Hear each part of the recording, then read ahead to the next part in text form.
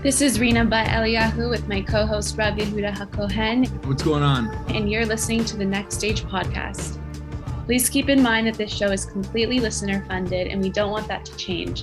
And donations can be made at www.visionmovement.org at the donate button up top. Okay, so today we're joined with Eitan Ben Avraham. We're here to talk about Jewish masculinity, motivation, and beards. And Eitan, I'd love for you to introduce yourself. Tell us a little about what you do, about your brand, your products, etc. Sounds good, Rina. Thank you so much for having me on the show. And Yehuda, what's up? Hey, Eitan. Happy to have you on. Thank you so much. Very happy to be here. So, who am I and what do I do? So, at my essence, I would have to say that what I am is a Jew.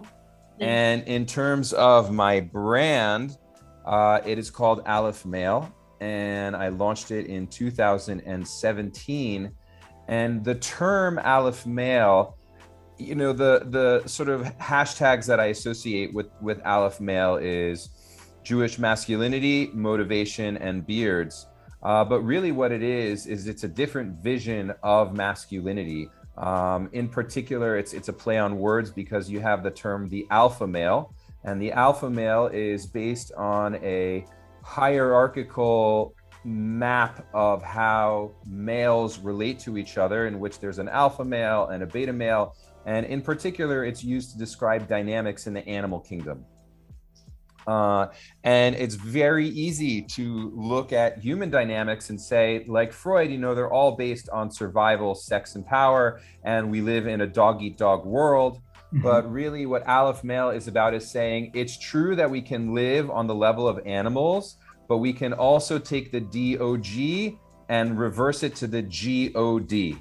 That actually we can also live like we're made in the image of God. And really, rather than being alpha males who are in this constant state of competition and jockeying to be, the king of the mountain, we can be an Aleph male in which we transcend that dynamic and we become givers, right? We take the DOG and turn it into the GOD. And so the Aleph male is really a different vision of masculinity, in which, yes, we still have warrior energy. Yes, we still fully embrace masculinity, right? It's not about erasing masculinity. It's not about going into many areas of current discourse today in which masculinity is being shamed. I don't like the term toxic masculinity, mainly because of its political connotations. But even before that term arose, I was already using the term in my conversations with people of fallen masculinity or exilic masculinity. In the same way that the Shekhinah is in exile, so too the divine masculine is in exile. And the way most men are showing up is not actually as their highest selves. And the term alpha male is really a reflection on that. Because if you think of yourself as a dog, if men are trained to think of themselves as dogs, right, then how are they trained to think of women? Mm-hmm. Right? It's just highly, highly problematic.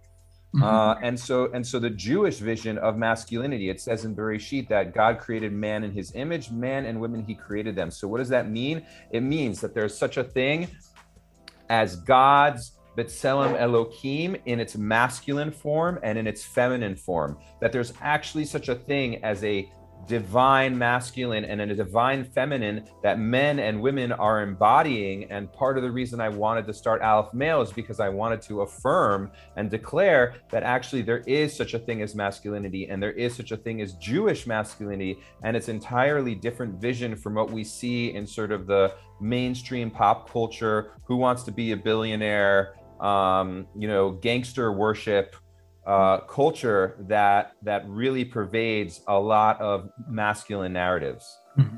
Wow.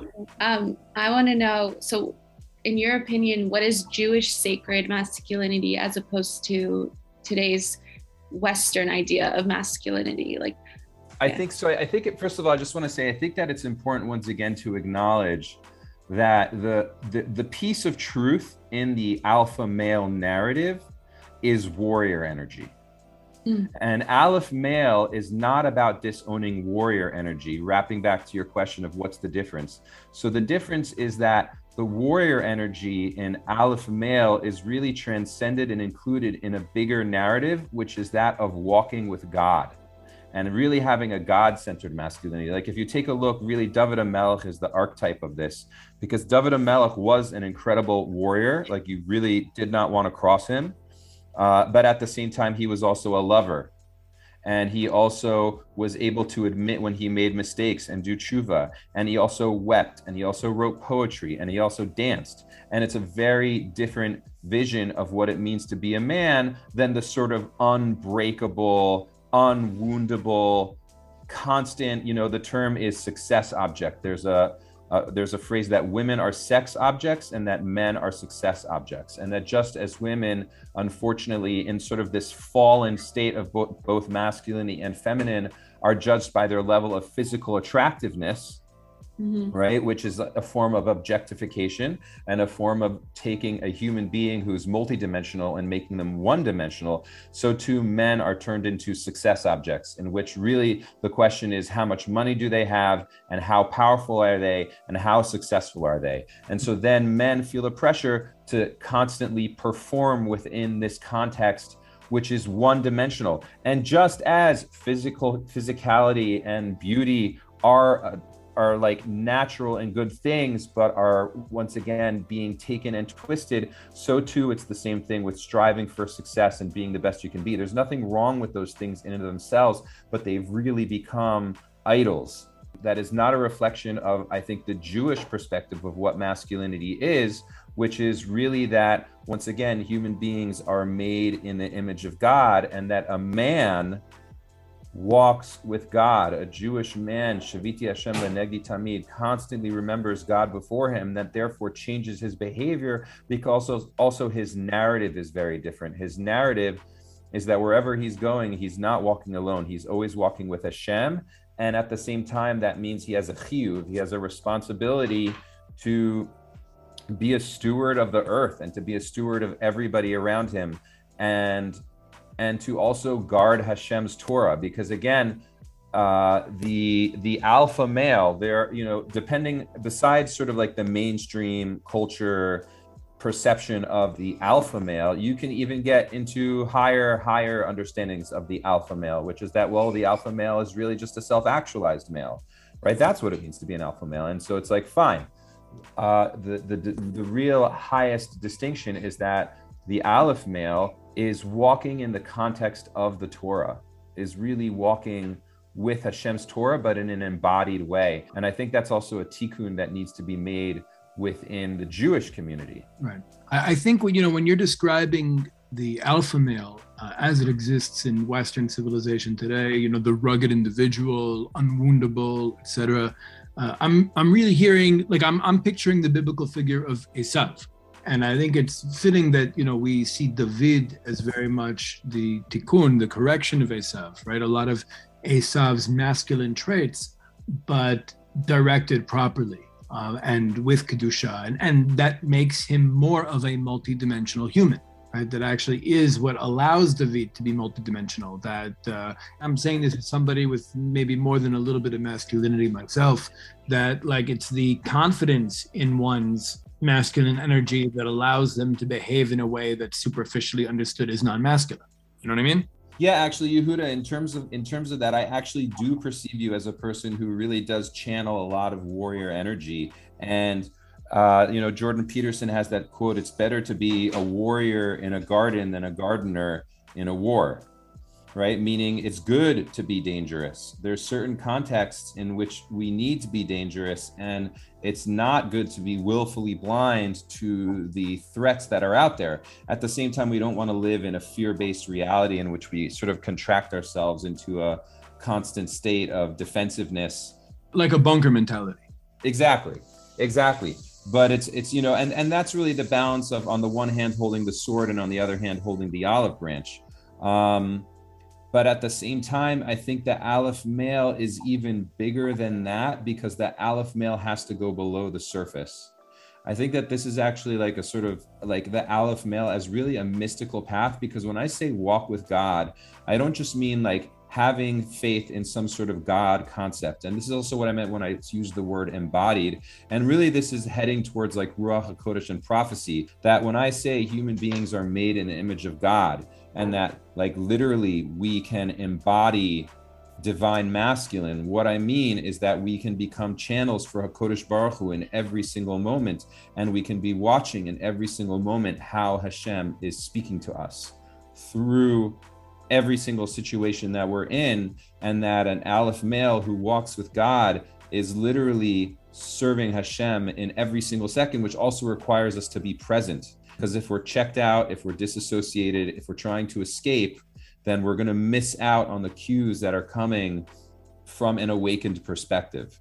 You mentioned that this warrior energy and Jewish masculinity is walking with God. And I think the Western idea of masculinity is being God, like this indestructible, almost like non-human, not able to make mistakes, not able to make errors, this like perfect idea of a man, versus the Jewish sacred masculinity is embracing that we are able to make mistakes, or as men, it's important to be able to acknowledge that you will make a mistake and to include Hashem in your role and in your purpose, and embracing that.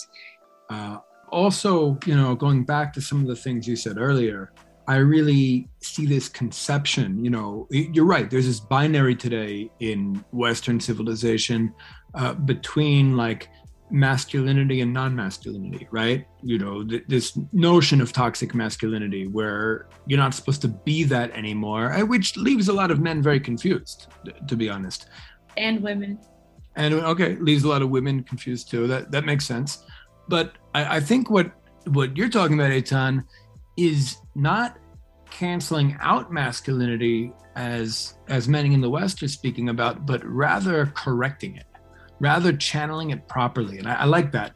And I think that what you're bringing here is a conversation that is really Geula oriented. This is really like redemption oriented, of trying to figure out, we're in this interesting moment in history where the Fourth Empire appears to be collapsing, right? Like part of this debate over masculinity going on in the imperial core is very much symptomatic of the empire itself collapsing and Am Yisrael coming back to life, as has been happening for the last century or so. And I think that, we have to be careful, because until now, what Israel's been doing is just kind of like adopting a lot of the external tools of other civilizations, especially Western civilization, and trying to use those tools to advance, at best, to advance our objectives. Sometimes we're not even trying to advance our own objectives. But now what we need to really do is think about, we need to filter. We need to think about what tools are beneficial to our vision for this world, like actually achieving our vision for this world, and what tools are not, and what tools can be cleaned. And when it comes to our own conception of masculinity, I mean, there's really a lot tied up in there, because, in ancient times, our ancestors appear to be, just from what we're shown, it appears that our ancestors were very masculine. The men among them were very masculine figures. They were warriors. They were leaders. Many of them were very dominant figures. But we've had an experience that we can't ignore, and that's almost 2,000 years of exile and vulnerability, and in some cases, even internalizing the idea that masculinity doesn't belong to us, that it's foreign to us, that it's a Gentile trait. And it was really, I would actually credit Zev Jabotinsky with reminding us after roughly 1900 years that no, we could be that too. Like that is actually not foreign to us, and we can possess that, we can own that. But we need to learn how to do it right. And I think part of our problem today, a lot of the challenges around Israel's policies, place in the world, et cetera, today, is a discomfort with power. Meaning we have power for the first time in 2,000 years, And I think that very much parallels your point about masculinity. We have power for the first time in a long time. We're not really sure how to use it. We're not really comfortable with it. We look at other models, whether it's models like the West, whether it's our neighbors here in the Semitic region, or our ancestors in the Torah, and we're trying to figure out how to be properly masculine as us, in a way that's authentic to us, in a way that's moral, in a way that's just. And I think that's very relevant to the conversation about how we use power when attaining it for the first time in almost 2,000 years. So just to roll on that, so basically you were talking about the connection between masculinity emerging in a new form, Jewish masculinity, and also Jewish power, and how there's a parallel between Jewish masculinity and Jewish power. How do we wield and channel Jewish masculinity, and how do we wield Jewish power? And I was just going to ask, can you riff on that even more? Like, what are your thoughts about that? Well, in terms of power, I think that we have this, you can see in Israeli society today and in the broader Jewish world, there is a discomfort with power. We haven't had it in a long time, which means we're not comfortable enough with it to use what I would call soft power. I'm a big fan of soft power. I'm a big fan of being nice to people, not giving anyone a reason to want to hurt me or want to mess with me. But at the same time, people knowing it's not a smart move, they don't want to mess with me. I think that's what we call soft power. And that's something that Israel hasn't really figured out. I think that soft power would work a lot better in this part of the world, or in most parts of the world, than this constant oscillation between just hard power and some conciliatory posture where we're willing to even compromise on our own homeland. I think that it would make a lot more sense to just be this is us, this is who we are, we're not budging from here, but we want to have a good relationship and we want you to have a good life. I don't think Israel's in a position to even think like that right now. We kind of oscillate between an abusive posture and an overly conciliatory posture. I think we overuse power with Palestinians, we underuse power on the international stage. I think there are Israelis who want to use power more, who almost fetishize power. There are Israelis who are completely uncomfortable with power, and a lot of diaspora Jews as well, who just want to drop it and not have it, and want to go back to an era when we didn't have to think about these things.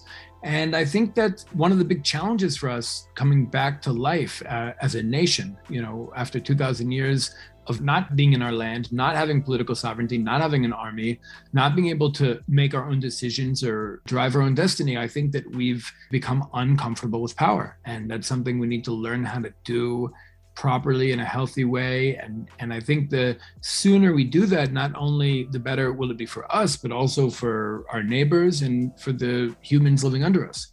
Yehuda, I'm ADDing for a second. I'm totally relating to what you're saying in terms of learning how to sort of own Jewish power so that we can stop vacillating between extremes. And one of the terms that you use to talk about that is the idea of transcending the narrative, right? Okay. You know what I'm talking about. Yeah, but that requires us to really be able to step outside of our own narratives and really, again, when I talk about transcending narratives, I'm defining narratives as something very specific, as a collection of facts that are selectively chosen, contextualized within a certain ideological worldview, and organized to tell a certain story. So when we're aware of that, we're able to kind of step outside of it, look at other people's narratives, kind of look at what might be true in these other narratives, and try to hold both truths simultaneously, which I think is actually a very authentic Hebrew thing to do. I think it's also just common sense when you're not trying to be right. Mm-hmm. Anyone who's looking for the truth just is looking for the truth, and looking for the truth is being in a state of inquiry. Mm-hmm. If you think you already have the answer and you already know, then you're no longer in a state of inquiry. I think that when people are having a discussion in a state of inquiry, then they're constantly searching for the truth, which means they're constantly reassessing or willing to reassess whatever narrative or vision they have in front of them in that moment. Mhm. But I want to take a left turn on this conversation because I want to share something with you that I've been thinking about and hear what you think about it. Okay. Which is, when I look online, I see that there's just more and more posturing and polarization, which is leading to more and more hate and fractionalization and fear. And one of the places that's happening is in the trans movement. And I started Aleph Male in part because I saw that there was this tremendous shaming that was going on of men and masculinity. And so I wanted to present a different vision. But at the same time, there's still there's a part of me that really finds the ideology, and it's really actually it's really a fanaticism that's within the trans movement. There's a part of me that has a reaction to it, that rejects it. And so I catch myself going into polarization, and that is not a state of consciousness which is going to lead towards geula, towards redemption. And so it hit me, like Rav Kook talks about this idea that there's a piece of truth, there's like a spark of truth in all of these different movements, and you need to find that spark of truth in order to be able to then separate the wheat from the chaff.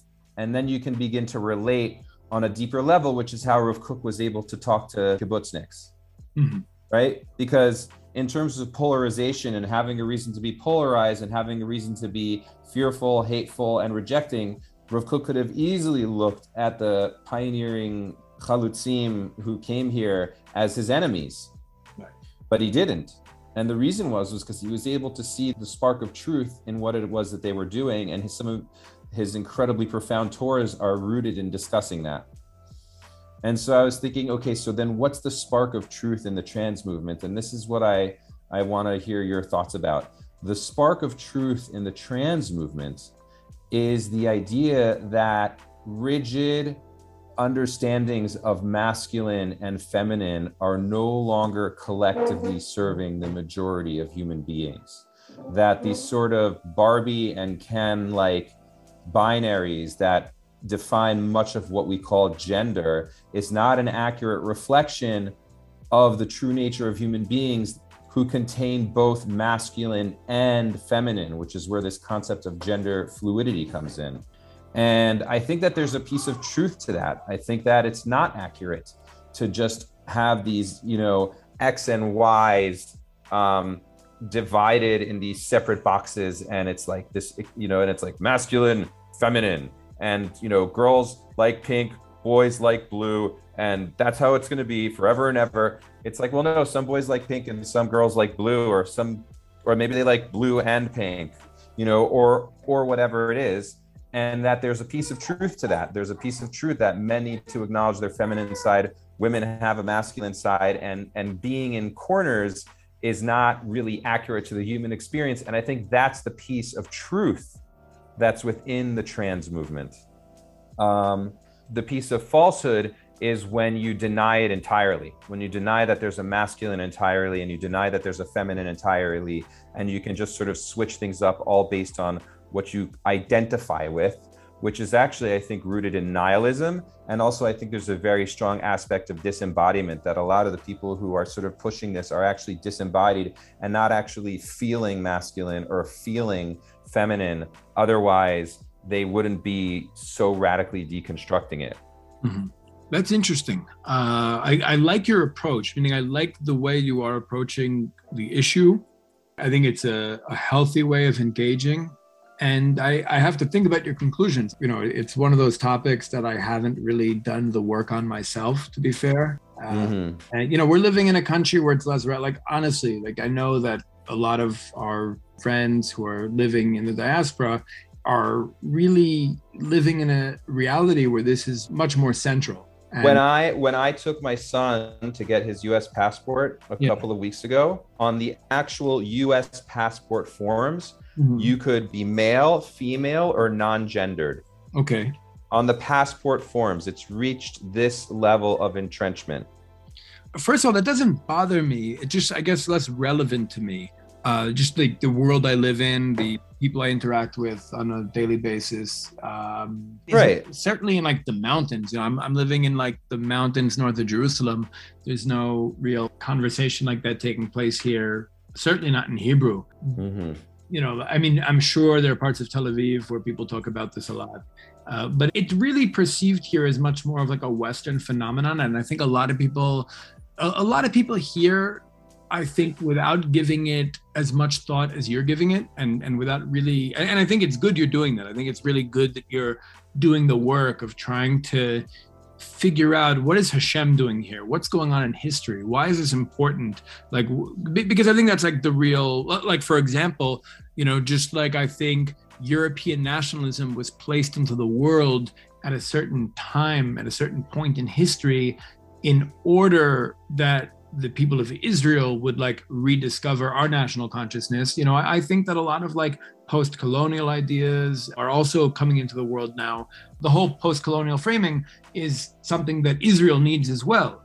So then you're looking at this other phenomenon going on, and this attack on masculinity and deconstruction of gender, and saying, well, something important is happening here too. Let's figure out what that is. And let's figure out how we can make this useful to advancing our vision for this world, like the vision of our ancestors, our prophets and sages. How can this thing that's taking place contribute to that? I think that's really the right way to approach this. And I think the way most people are here, where I live, are approaching this issue is, oh, look how the empire is collapsing. They don't even know what a man and a woman are anymore. You know, like, I think that's like kind of what we hear from a lot of Israelis who are looking from the outside at Western civilization and saying, wow, this is really collapsing quickly. We should just get away from this, which is also true. I mean, I do believe that Israel should separate itself from US empire, but I think there's more than just looking at a civilization collapsing going on here. I want to interject and say, based on what we've discussed so far, this like westernized idea of masculinity. I mean, previously you mentioned that this warrior energy and Jewish sacred masculinity is walking with God. And I think the Western idea of masculinity is being God, like this indestructible, almost like non-human, this like perfect idea of a man. And on that note, I want to circle it back to speaking more specifically about the significance of beards in Torah and in Jewish history. And I wanted to ask you first, what is Jewish beard culture? Because you said it previously, and I just wanted you to expand on that. And then I wanted to get a little bit more into the spiritual significance of beards in the Torah. So, Rena, thank you so much for asking that question. What is Jewish beard culture? Jewish beard culture goes back thousands of years. King David had a beard. Moses had a beard. The beard is discussed in Kabbalistic concepts. The idea that the beard, according to the Zohar, represents the 13 attributes of divine mercy, that on Yom Kippur, when we're praying in shul, that we're chanting that Hashem is merciful and patient and compassionate and kind, all of these different attributes of God. The Zohar teaches that in a man, the part of his body, which is a channel for those character traits, is his beard, which is a mind-blowing concept. And also there's an idea that as the hairs grow out of a man's face, they are actually like roots that are growing from heaven into our world through his face, if you can imagine that. Right? That the higher levels of reality grow their roots down into our world through a man's beard for men.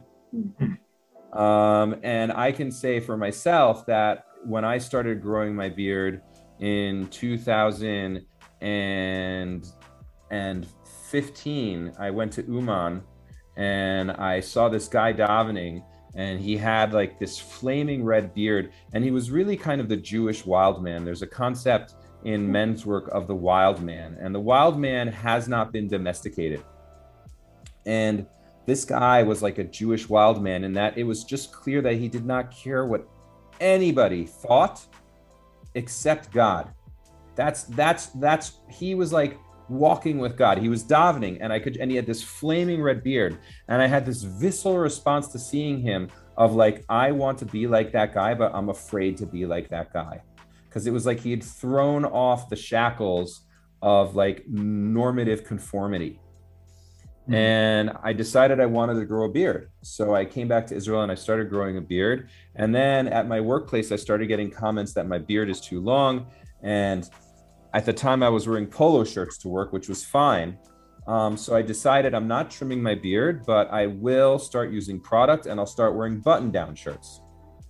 So originally I was going to, I went online to look for beard oil, but I actually, in my own past, many Erev Shabbos, I always used to take a little bit of olive oil and a little bit of essential oil, usually lavender, and just put it in my beard. And I was thinking to myself, why don't I just make my own beard oil? And so I started making my own beard oil. And then I started making my own beard balm. And then I went back to Uman in 2016. And I, actually, you know, wait, don't quote me on it. It was actually 2015 and 2016, 2017. And the reason why I'm saying that is because I got married in 2018, and it was in 2017 that I started Aleph Male and went to Uman selling beard oil and beard balm. And that was, and then I launched Aleph Male basically on around June 17th, June 18th, 2017. And on June 17th, 2018, I got married. And so much of the transformation in my own life actually had to do with growing my beard, because also, again, going back to talking about masculinity and shame, because I grew up overweight and in a sort of hyper-sexualized culture where unless you have six-pack abs, then like you actually have like a moral problem and like you're flawed as a human being. For me, having like a big belly was like, you know, I was like the white whale in Moby Dick. I was just like picked on a lot around my weight. And so I had like a disconnection from my body. And in growing my beard, it was like actually bridging the gap between my head and through my neck into the rest of my body. That somehow growing a beard actually allowed me to become a more embodied human being and a more embodied man. Wow. Before we get too far afield, I just wanted to throw something out there about Jewish beard culture or the role of beards in Hebrew society, because, you know, we're not told explicitly that like every Hebrew male has a beard, but that is hinted to if you look at the 10th chapter of the second book of Shmuel. You know, there's a story where David sends a couple ambassadors to the Ammonite kingdom. And the Ammonites are suspicious of David and believe that he's like planning to attack, maybe conquer their territory. And one of the things they do to provoke David is they shave half the faces of his ambassadors, right? Each ambassador has half of his face shaved. So he's got like half a beard, and they're sent back to Jerusalem. But what happens next is they go into seclusion. These two ambassadors go into seclusion in the city of Jericho, in Jericho, until their beards grow back. Meaning there's no option of just kind of like shaving off the other half. Meaning it's implied there that all of the men in ancient Israel had beards, and to not have a beard would be something very odd, to the point that these two guys would rather go into seclusion until the parts of their beard that were shaven off grew back rather than walk around clean shaven. And I think that kind of points to a reality in ancient Hebrew society where it was pretty abnormal for a man not to have a beard. I would agree with you. It was pretty abnormal for a man not to have a beard. And the Lubavitcher Rebbe is frequently quoted talking about how whenever you think about any of our prophets or of our teachers, they all had beards. The Chafetz Chaim, when asked whether or not you could trust whether or not a shochet had yirat shamayim, was whether or not he had a beard. And also, a few days ago was the 28th of Sivan, which celebrated the Lubavitcher Rebbe's landing in the United States after escaping from Europe. And on the ship's manifest, I don't think it's coincidence that the moniker used to describe the Lubavitcher Rebbe, because there was sort of a defining characteristic of every single person on the ship, and how are they identified? And the identification of the Lubavitcher Rebbe, Rabbi Menachem Mendel Schneerson, Zichron Livracha, was wears a beard. Interesting. Yeah. But so, Rena, what do you think about all of this? Rena, you ready to grow a beard? I'm not there yet. It's really interesting.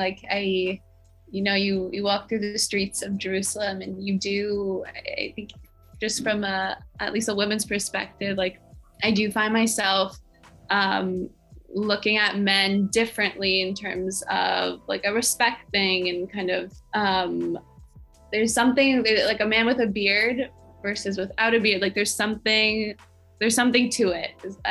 You trust a man with a beard more? Not about trust, but there's more of maybe a trust.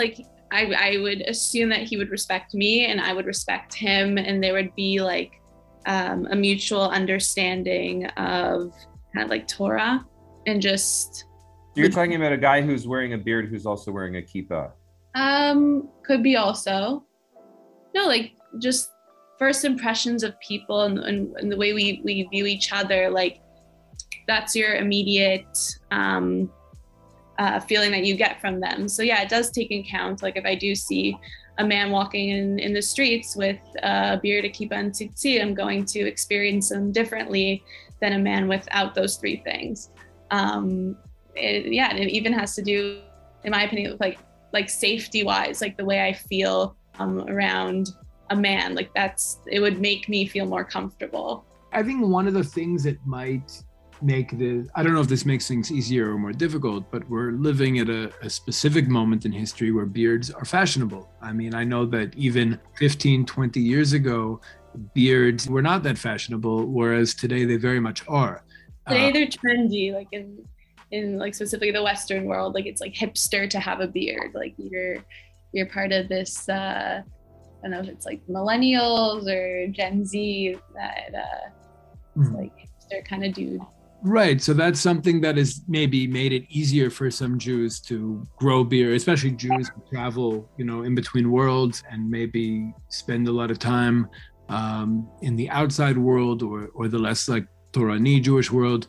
It's made it easier to wear a beard and to not be self-conscious of that making you some kind of relic. Whereas I think that even 20 years ago when I moved here, to have a big beard meant something, and it was a statement that, and I think it was scary for some people. I think I know that, for example, even working in politics here, there was kind of this idea, whether we're talking about the Knesset or the World Zionist Organization or the Jewish Agency, it was completely acceptable to wear a kippah, but to have a beard, especially I don't mean just some hair on your face, I mean to have a beard was considered that must be somebody with very extreme political positions. That must be somebody who's violent, meaning the perception in the national institutions is somebody with a beard is representing an ideology that should be feared, that is somewhat threatening. Interesting. Do you feel that today, this is for Eitan as well, in men's culture in general, it's more socially acceptable to have a beard, so you see more men growing them? Oh yeah. For sure. I'll tell you, the place where I see it the most is in advertising. Uh-huh. At this point in advertising, all over the place, on websites, on Instagram, on Facebook, I see men with beards. All over. It's in fact, it almost seems as if the majority, and I'm not even talking about advertising for beard products. I'm talking about advertising for startups or advertising, for different jobs. In any number of spheres of the business world, the men who are depicted have beards. It's definitely become much more socially acceptable to have a beard, for sure. Right. And it used to be much more revolutionary. I mean, when you think about the people who have beards when it's not fashionable, when it's not trendy, we're talking about like serious Torah Jews. We're talking about serious Muslims. We're also talking about a lot of Marxists. Remember, like Karl Marx wore a pretty big beard. And I think that a lot of like revolutionaries, generations later, it's like a leftist statement to have like a big beard. No, like you could say Che Guevara or Castro. Well, Castro more than Che. Che had trouble growing a beard. You could see from Che's face it's a little bit patchy, but certainly Fidel, yeah. Like, so basically the common thread there between like real Torah Jews, Muslims, Marxists is this like revolutionary ideology. Like it's a very revolutionary statement by a man to grow a beard, to wear a beard. And in terms of that revolutionary statement of having a beard, that common thread that you described, there's also many times, if you look at the advertising and marketing of beard companies out there that are selling beard oil and beard balm, there's often some sort of narrative of like growing a beard is going to give you superpowers.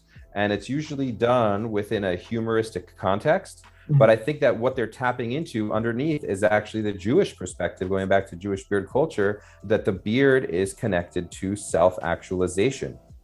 The Talmud says that the beard is the hadros panim, is like the ornament of a man's face. Interesting. There's this sacredity in Torah about hair, like even for women, like us covering our hair. There's this like deeper divinity to it. Yeah, hair is very much connected to sacredness. There's actually a story about the Baba Sali. The Baba Sali, when asked about whether or not he approved of using like a sort of powder or a cream to remove the beard from a man's face because it's not a form of cutting, said that it's like a form of poison. He was extremely, extremely against trimming the beard. And there are stories about the Baba Sali that he actually prayed to Hashem to allow him to grow a full beard because he had a patchy beard and he wanted to have a full beard, and he prayed to Hashem to allow him to have a complete beard. Wow. So Che could have done that. Well, it's like the Havdil times a million. But I think that there really is an understanding in Jewish culture that the beard is not just a fashion statement, but just as like every single limb of our body is here to serve Hashem, for a man that includes his beard. All right. So you mentioned advertising a couple times, but I don't want to forget to mention that you actually are doing something in this space. Like you have a beard balm, you have a beard oil that's right. that I use. I want to just like let listeners know, like I am a big fan of your beard balm, specifically the Sukkot flavor. But I know you have a number of flavors that are available. They all have different scents. The truth is I like the Sukkot flavor because my wife likes the Sukkot flavor. What's the scent of the Sukkot flavor? The scent of the Sukkot is it's inspired by the holiday of Sukkot, and it's lemon, lemongrass, mint, and hadass, or what's known as myrtle. So the lemon is for the etrog. Etrog is like prohibitively expensive in terms of essential oils. It's like literally thousands of dollars for like an ounce. So that's not something that makes sense from a business perspective. So instead of the etrog, I'm using the essential oils of lemon, as well as lemongrass, because you don't want it to smell like a bathroom cleaner. Hadass, which is myrtle, as well as mint, because often you go into Sephardi shuls and they'll have like different visamim that you can make a bracha on. So that's the inspiration. But just to give some background, that fragrance also applies to the beard oil. There are 4 different fragrances. Well, actually, no, at this point we now have 6. There's Sukkot. There is Boker Tov, which is lavender, cedar, and bergamot. There's Havdalah, which is cinnamon and cloves, because often when we make Havdalah, we'll use cinnamon and cloves to make Havdalah. There is cedar, like the cedars of Lebanon, like Erez Lebanon, which is just plain cedar. There's King's Blessing, which is jasmine and sage. And then we have unscented. And you'll notice that every single fragrance that I mentioned was an actual organic compound, because I only use 100% natural ingredients. So there's nothing artificial in any way, shape, or form Are they sourced in Israel? in these oils and balms. So depending on the product, I actually have a new product that is 100% sourced in Israel, which I call Absolute Israel Beard Oil. And it's olive oil, jojoba oil, argan oil, and almond oil, all grown and harvested and pressed or distilled here on Israeli farms. So that is actually a new beard oil that's out. That's like a premium line. And then in terms of our traditional blends, the olive oil, the jojoba oil, are both from Eretz Yisrael, and that's both in the balm and the oil. And then also in the balm, there's also beeswax from Eretz Yisrael. And that's really what I want to do, is I want to reboot the conversation about Jewish masculinity and about beards through the brand. And Baruch Hashem, I've had a very, very strong response. A lot of people love the products. A lot of women actually also love the fragrances. And really, men's beards can be scraggly. Men's beards get dry. The skin under men's beards gets itchy, and you can get like a dandruff on the cheeks, or what's called beard druff. And Aleph Male helps to solve these problems. I can speak from personal experience that if I don't use Aleph Male for a few days, my beard really starts to bother me. It starts to get itchy, and it just doesn't feel the same as when I'm using the products, because it really makes the hairs, like I say, the beard is greater than the sum of its hairs. So when you use the oil or the balm, it really brings the hairs into alignment, and it gives aesthetically a greater sense of symmetry. But also the moisturizers, the shea butter, the olive oil, the jojoba oil, and I'm talking about the balm right now, like really do wonders for making a beard feel soft as opposed to feeling dry and scraggly. Right. Amazing. And where can everyone find these products? So best places on the website, www.alephmale.com. You can also find us on Instagram. You can find us on Facebook. You can email me at eitan@alephmale.com. You can call me if you just want to talk about the products at 054-942-0141. I'm very open. And really, this is about a Jewish beard revolution. It's really about reclaiming the Mashiach, like the term Mashiach, like Mashiach. What does Mashiach come from? It comes from Meshiche. What does Meshiche mean? It means anointed. What is the Messiah anointed with? Oil, right? Mm-hmm. So what I'm doing with reintroducing beard oil into the Jewish world is not actually something new. All I'm doing is really making a remez to a part of our culture that I said has been around for thousands of years. Also in Psalm 23, right? We say, Dishanta Vashemen Roshi, right? Kosi Rivayai, right? That my head will run with ever fresh oil, right? So it's like really like the idea of men using oil on their head and in their beards is all over the place within Jewish culture.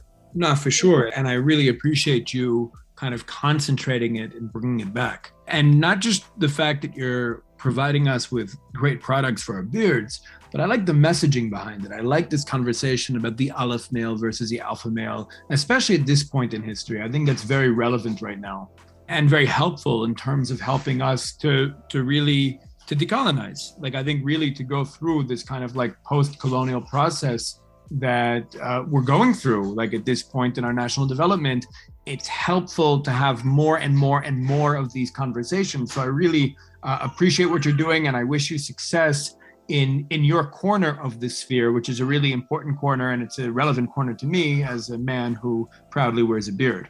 Well, you definitely have a beard to be proud of you, Huda. Rina, thank you so much for having me. Thank you. This has been a very amazing conversation, very interesting. I wish I could have chimed in a little bit more about the beards, but I can't grow one myself. But I have one more thing that I want to talk about, but I guess let's do it. So something that I've kind of been thinking about and discussing for a while now, I mean, Bezrat Hashem, when I have a family and if I have sons, it seems like a very hard way to maneuver how you raise your sons in today's society. balancing the masculinity. Like, how would you raise, I don't know if you have sons or daughters. I have 2 boys, actually. Beautiful. And this is for Rabbi Yehuda as well. Like, how would you, like, what's the most important key aspects to instill in raising sons, specifically through a Jewish sacred masculinity sort of well, I'll tell you, one of the things that I talk about is that, like, the Aleph male respects and honors the feminine. Mm-hmm. Right? And that's not just some nod to feminism. It can be the feminine within themselves as well. It can be the feminine within themselves, but just the whole concept that the Shekhinah is in exile, and that we're praying that the Shekhinah return to Jerusalem. The Shekhinah is the feminine, the divine feminine, right? So it's like the Shekhinah is in exile. This is a problem. As you know, if you live within the Jewish culture, you are familiar with this concept, right? So then we as men, it behooves us to respect and honor the feminine so that the Shekhinah can come out of exile. So that's one piece in terms of Jewish sacred masculinity and what I am teaching my sons. And then another piece is really the concept of being of service. Like I recently started talking to my son.